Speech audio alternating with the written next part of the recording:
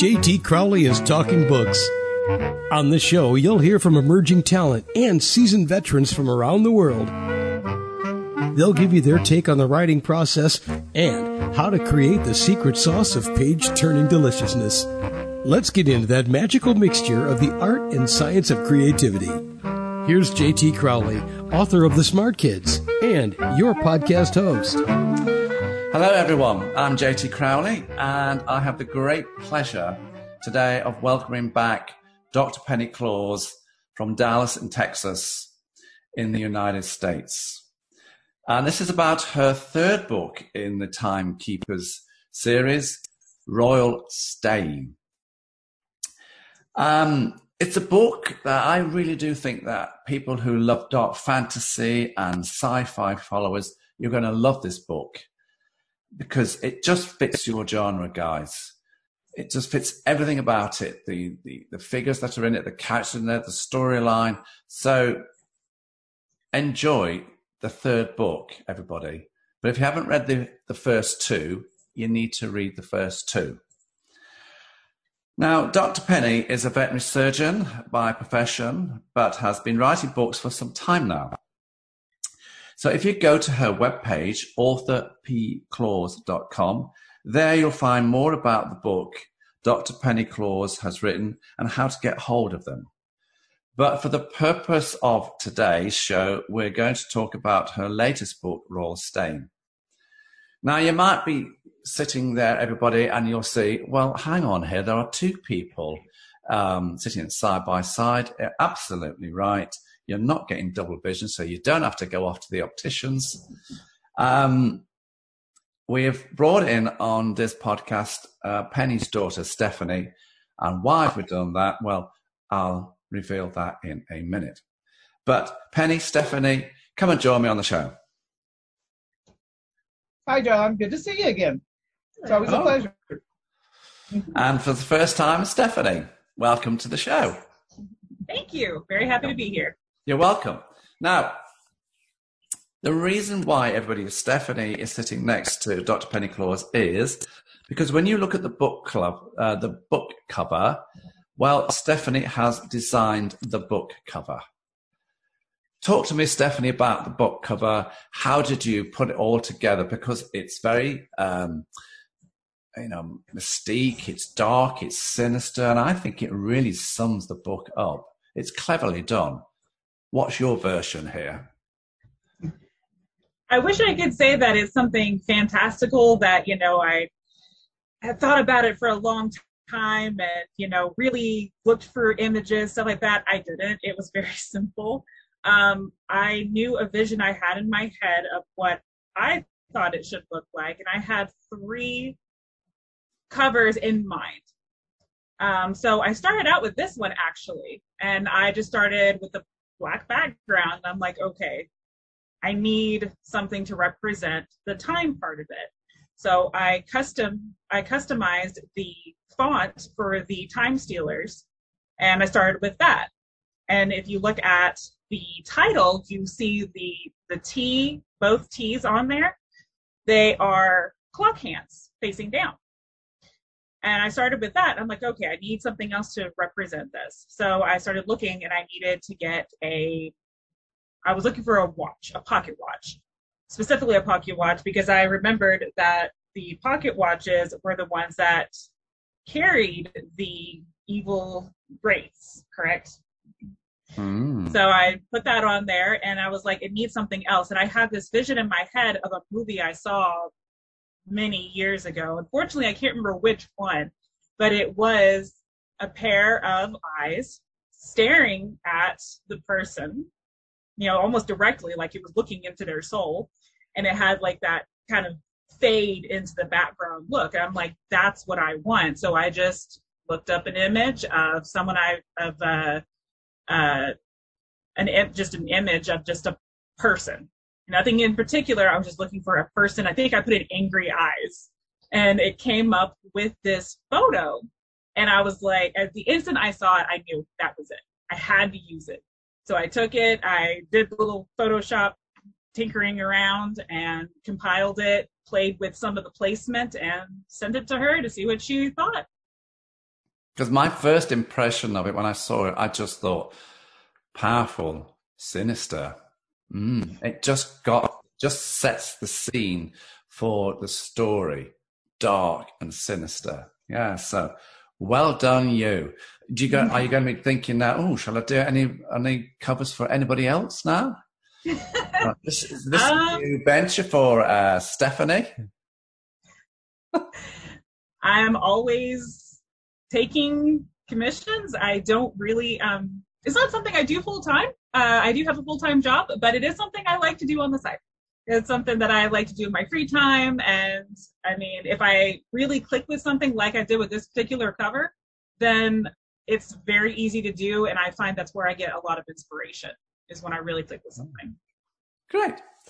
Dr. Penny, it was August last year when we did your first podcast. And of course, that's when we talked about the first two books in the series, The Timekeeper's Chronicles, Book 1, and of course, Hope Eternal, Book 2. And I'm just thinking, we're not quite a year on. Here we are with Book 3, The Royal Stain. Mm-hmm. How have you, in that short time, because yes, we've been chatting over the months, talking to each other about all sorts of things. How have you put this magical book of yours together in such a short time? Actually, it had been a little bit longer than that. It was in the works when we talked last time. It wasn't completed yet. I was having a hard time getting it completed. I had been working on it before the pandemic hit, and I used the regional meetings, for the NAWCC for inspiration. We'd get a table. I'd have my books there, to talk to people and sell. And, I would use that time, to just soak in the atmosphere and see what was out there, the many different types of clocks. There's a music box exhibit that was part of the inspiration for this story. Of course, the pocket watches that we see, there's so much there at those shows, and they're just fascinating. So not having that, because we didn't have those meetings, during the pandemic, it was hard to pull it together. But I was able to finally get some traction going, and that's when I finalized the book earlier this year. And then, was just trying to figure out how I was going to get it out to the public. And that finally settled on where we are now. Yeah, and I get that. Now, you're a busy vet. So when do you decide to write? Are you one of these people, Dr. Penny, that's you write first thing in the morning, or you write late at night? Or are you a bit like me? It's whenever the moment arises and you just sit down and open up the laptop and spill what's going on, behind the glasses, what's going on in your head onto the computer. Yeah. It's like you, just whenever it hits. Sometimes I'm at work and the gears start going, I start picking up threads and start, and I'm doing my job in the background, especially if I have a moment. Sometimes I'll make notes when I'm at work, just so I don't lose that, inspiration, But yeah, I can't just sit down at a laptop and not have somewhere to go, or what to write, because I'll just stare at it. And that's the most frustrating thing. But if it starts to flow, then that's when I will, I'll sit at the laptop and I'll either work on it for hours, or it'll be just enough to get those ideas down that have been percolating. And then it'd be like, okay, I'm going to have to let this sit a while and then revisit it. So you're not one of those authors that sets out, I've got to do 1,000 words a day. I can't do that. I can't do it either. Because, if I did that, it wouldn't be right. I mean, I have tried that technique, and I'd go back and read it. It's like, oh, this was so bad, because it was forced, Yeah. And you can tell it's forced. It has to flow, So yeah, that technique does not work for me. Because you have to enjoy writing it, don't you? Exactly. And if it becomes a chore, it doesn't, it comes across. Yeah. It really does. Penny, there are 40 chapters to this dark fantasy book of yours. Can you just remind everybody who Charlotte and Grant Stone are and how you went about creating these characters? Let's just go back a bit so that we can go forward with this new book. Grant and Charlotte. Grant and Charlotte, when the inspiration for the story came, I needed a very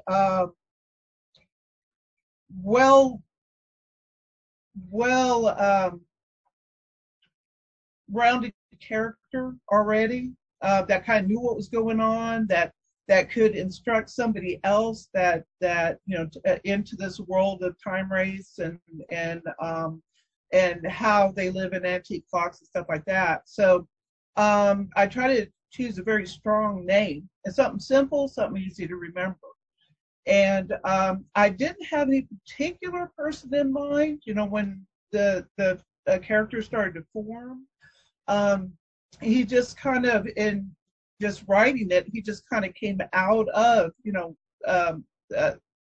sometimes characters kind of form themselves, it seems. They develop as they go along.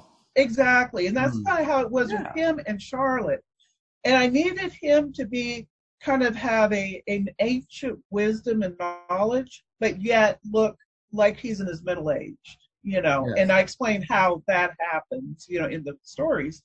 And then Charlotte, she's seeing these wraiths. She doesn't know what they are. And she's always seen them all her life, and nobody ever was there to help her with it, to instruct her on what she was seeing, and she wasn't crazy until one night she just had to run to somebody, and for whatever reason she was attracted to Grant in his clock shop. She knew of him through her grandfather. Yeah. And so I have a younger kind of woman, early 20s, who is just frantic and knowing she needs to know, is she crazy or not? And so she's drawn to him.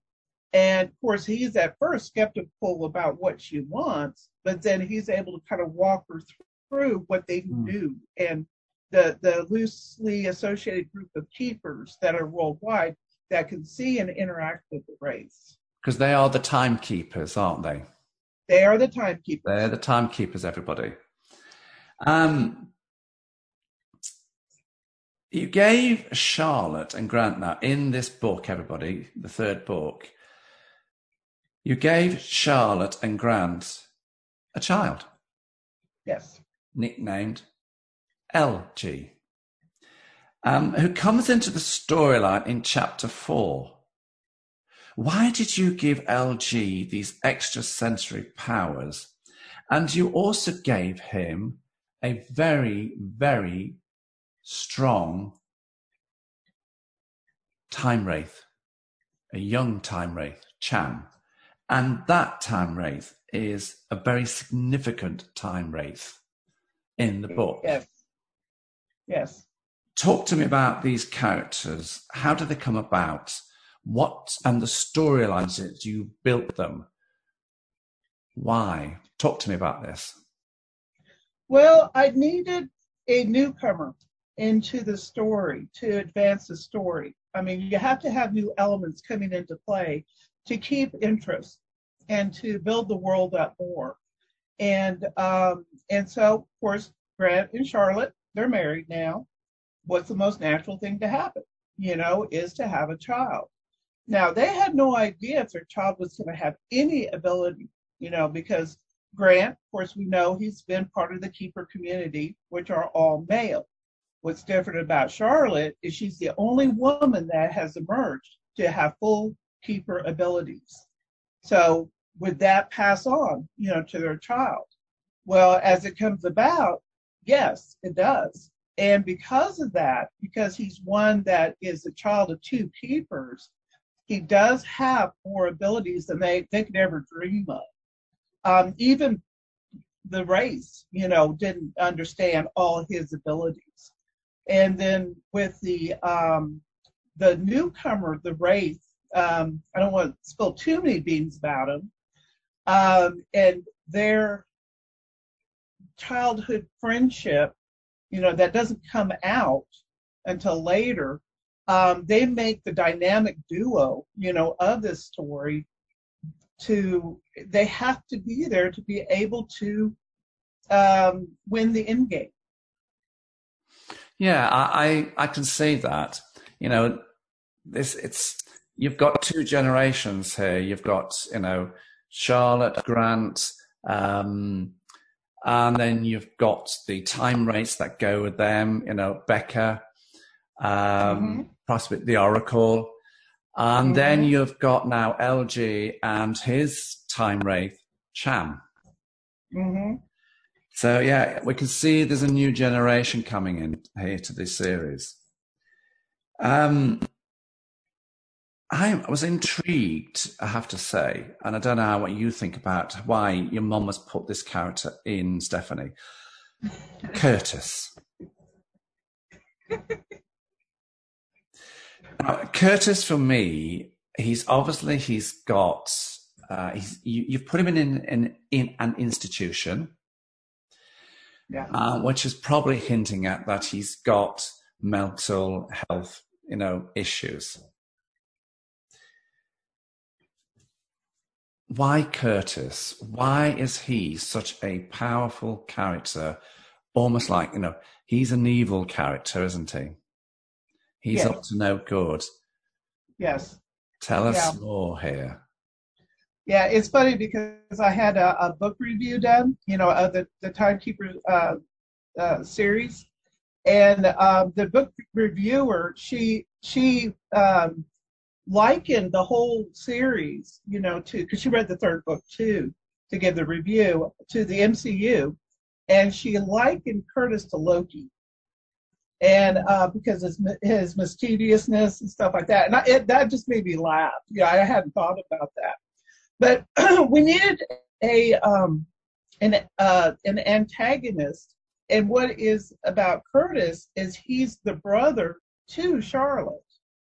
And he's the one that, and he's an individual who needs to be powerful, who needs to be known, who needs to be significant. Okay. He doesn't feel like he's significant unless he is like, has a power over somebody, and he's also very gullible, because he gets taken in by the evil keeper, who feeds into this, his personality of needing to be in power, and to be noticed, because he wants to be noticed. Everybody wants to be noticed, but like he needs to be everybody's center of attention. That kind of rounds out his character. So because of this, he's just a constant problem, throughout the whole series, because of his getting involved, because of his bent toward wanting to be bad, and his bent to be, kind of gullible toward people praising him, and, kind of trying to help his ego, like keep stroking his ego. Now, you set the scene of this book in lockdown. Yes. This book, everybody's written during lockdown.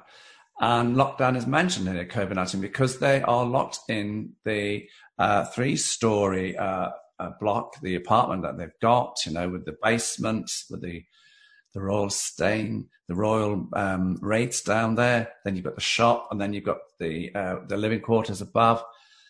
And of course, they're locked in due to COVID. Mm-hmm.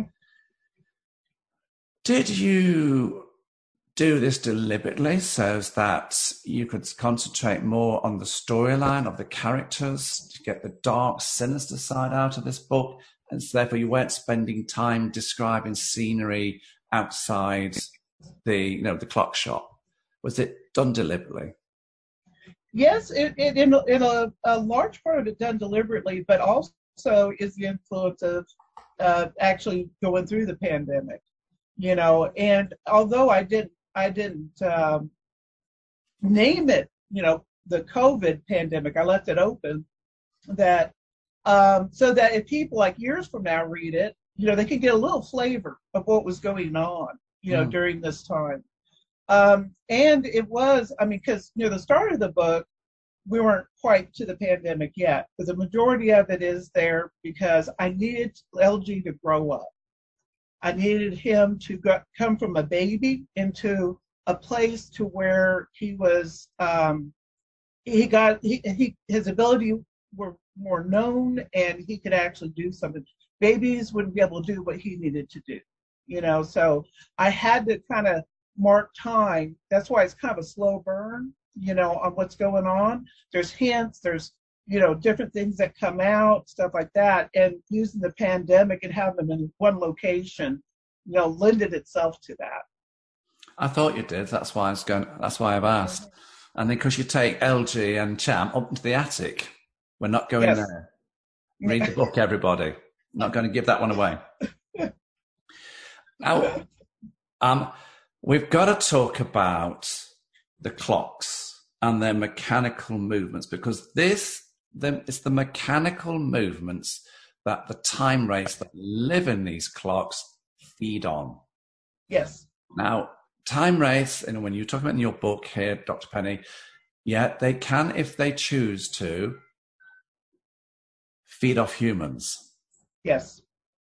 But they tend to get most of their source from the mechanical movement in the clock. Yes, the good wraiths. Yes. Mm-hmm. So these mechanical clocks, they're an important part to the storyline. Yes. Can you tell us about the clocks? They're important to you. And Stephanie, they're important to you as well, aren't they? It runs in the family. Yes. And because you're all involved, because Dave, your husband, is the clock person, this is why the clocks are in the books. She works on them too. Yeah. Spill the beans here, you two. Talk to us about the clocks and why, you put certain rates in certain clocks. Well, I thought about having like a hierarchy within the wraith, society. Some that were more prone to live in the wooden case clocks, the larger clocks, something like that. Then I thought, well, that might be a little bit too intricate, in the society. We have the sentinels that live in the tower clocks because that's a more powerful, a movement to support them. And then we've got the street clocks, where, we have the oracle. Those are specific type of clocks. But a lot of times when I show the clocks or introduce the clocks, it's also to make people more aware of the variety of timepieces that are out there. And I've had feedback from people that are, in fact, somebody I know from my childhood who is from England. She was born and raised in London. I had her help me with book 2 in the London scenes and stuff. And she said she goes back to London every year. And she said when she went, after she read my story, and she went back, she goes, I notice them more now. I certainly notice them now. Current clocks. Yeah. And I know you keep sending me pictures. Those are awesome, by the way. And so that is actually, if you want some reason for these books, the kind of behind the scenes, is to make people more aware of the antique clocks, their variety, their timelessness, kind of anyway. But they've been around. Some of these have been around way longer than the makers, and they still work if they're kept properly. Believe me, I've seen some very old clocks resurrected. So, and then just this idea that came to me one time, in the show, in the regional meeting in Houston, I just tied that sci-fi element into introducing clocks, and people seem to be enjoying them. It's fascinating, because the time wraiths, they live in the clocks. That's their homes. And Yes. particularly with the Oracle one, there's a street clock, Uh-huh. and the timekeepers are thinking, oh, wonder if the Oracle would like to move into you know, Right. the new clock they've got. Uh-huh. So they are an important part. But what I want to do now is there's another fascinating character here. And why am I going to talk about Winston? Because Winston, the butler, he is controlled, isn't he?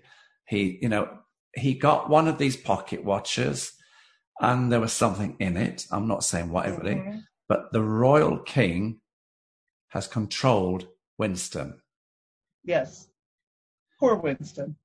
Why did he have to control Winston? Tell us, without giving too much away. I know. I'll try not to give too many spoilers. I needed somebody close to Charlotte and Grant to be at the under control of the king. And believe me, he fights. He tries to fight that control. But the mental powers of the king are just way too much, But quite frankly, all along in the series, I kept wanting to, you always hear the butler did it, And I always had this, maybe I should make him kind of like a Curtis character, but I couldn't. Winston was too nice. He was too loyal. So for him to do bad things, he would have had to be controlled by, some sort of evil force, for him to, and then show that he's trying to keep his loyalty as much as possible, showing his strength of character. So, and then, but he's, so that's kind of. Let's get on to the time rates. Okay. We've got the good time rates. We've got Becca. We've got the Oracle. Cham. Now, these are mystical creatures, and they've come from another homeland, and they're on Earth because of what the royal Wraiths, the ruling Wraith family, who created the great evil, which has put the time race on to Earth, not their original homelands. Exactly. Talk to me about the time rates, the good ones, and then we'll move on to the royal ones. Okay. The good time rates, they realized early on when they came to Earth that because where their homeland was, they were fed by a pulsar, a rhythmic pulsing type of mechanism. So they were attracted to Earth because of the heartbeats. And so when they found when they tried to get sustenance from humans, the good race saw how it affected humans, and they tried to stay away from humans. That's where they were attracted to the mechanical clocks, because the mechanical clocks were starting to be developed about the time they came to Earth. And so that's where they started living in the mechanical clocks. Now, the bad race didn't care, but the good race, they did that, and they found that there's certain people that they could only perceive, that they could interact with on basic levels, and try to encourage them, especially during modern times, to keep the mechanical clocks going so they had homes. Now, the royal Wraiths, they are the ruling family of the time race. Right. Why was it so important for them to be incarcerated, especially the king? He does escape. So they're downstairs in the basements. Why is it so important to have them incarcerated? When they came to Earth and when they emerged from where they were trying to, a lot of them died on their way here because they were in space too long without any sustenance. And when they finally came to Earth and they got survived long enough for them to be recognized, who this last group of Wraiths showed up, Becker especially noticed that she picked up that they were going to have problems with them because they wanted to it reinstilled the rule of, over the race. And the race had been on Earth for a while and had developed their own way of living. They did not want to be back under the royal rule. And when she saw that they couldn't accept it and saw that the great evil that had come with them had stained them, then that's why they were incarcerated until they could figure out what could they do with them, to either try to help them see that, they could be part of their community, but they can't rule. And if there's a way that they could get them to change enough, redemption type thing. But the meantime, while they're trying to figure all that out, they had them incarcerated. I wondered. I mean, Stephanie, what do you think to your mum's book? I really enjoy it. Growing up with, just in the fantasy type things, always being drawn to fantasy, dark fantasy especially, I think it's a new take on something that I don't think I've ever seen done in a novel before. So it's very new, it's fresh, it's different. I mean, nowadays you see a lot of copy paste when it comes to storylines and characters and stuff like that. So I think this story brings something fresh to the table, something different, something that will make people think and notice that these clocks that are probably have been sitting on the mantle for only God knows how long, that you're like, oh, I wonder if there's something in there. Kind of like Toy Story. When I was a kid, I would look at that and I think, I wonder if my toys are doing something when I'm not looking. I look at these clocks, I'm thinking, is there anything in there? Yeah. Is there a good or anything in there? Is there spooky? What's in that clock? Going, even a pocket watch, you're thinking, you've got me thinking, what's in here? I get that reaction a lot. I really do.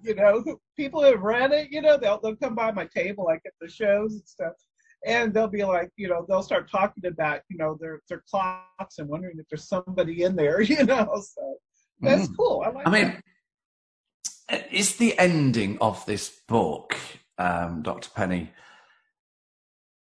is this a defining moment? Is this the last one, or do you think you've left enough threads, a slither of a window opening for some of the characters to come back in the future? A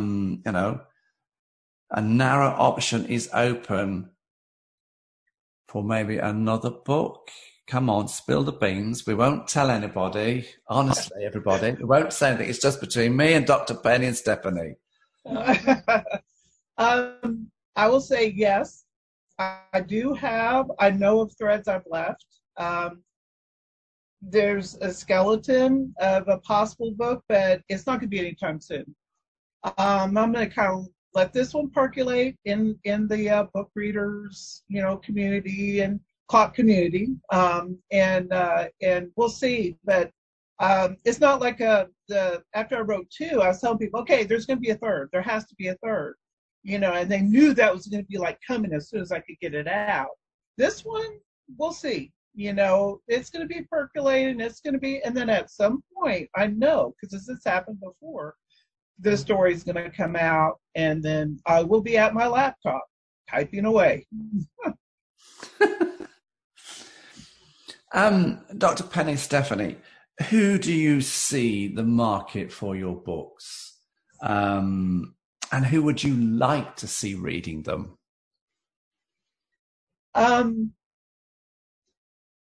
Clock people really like them. That's been my main fan base right now, because they recognize the clocks in them. They enjoy the ones that like sci-fi, they enjoy the thought of, somebody living in their clocks, that sort of thing.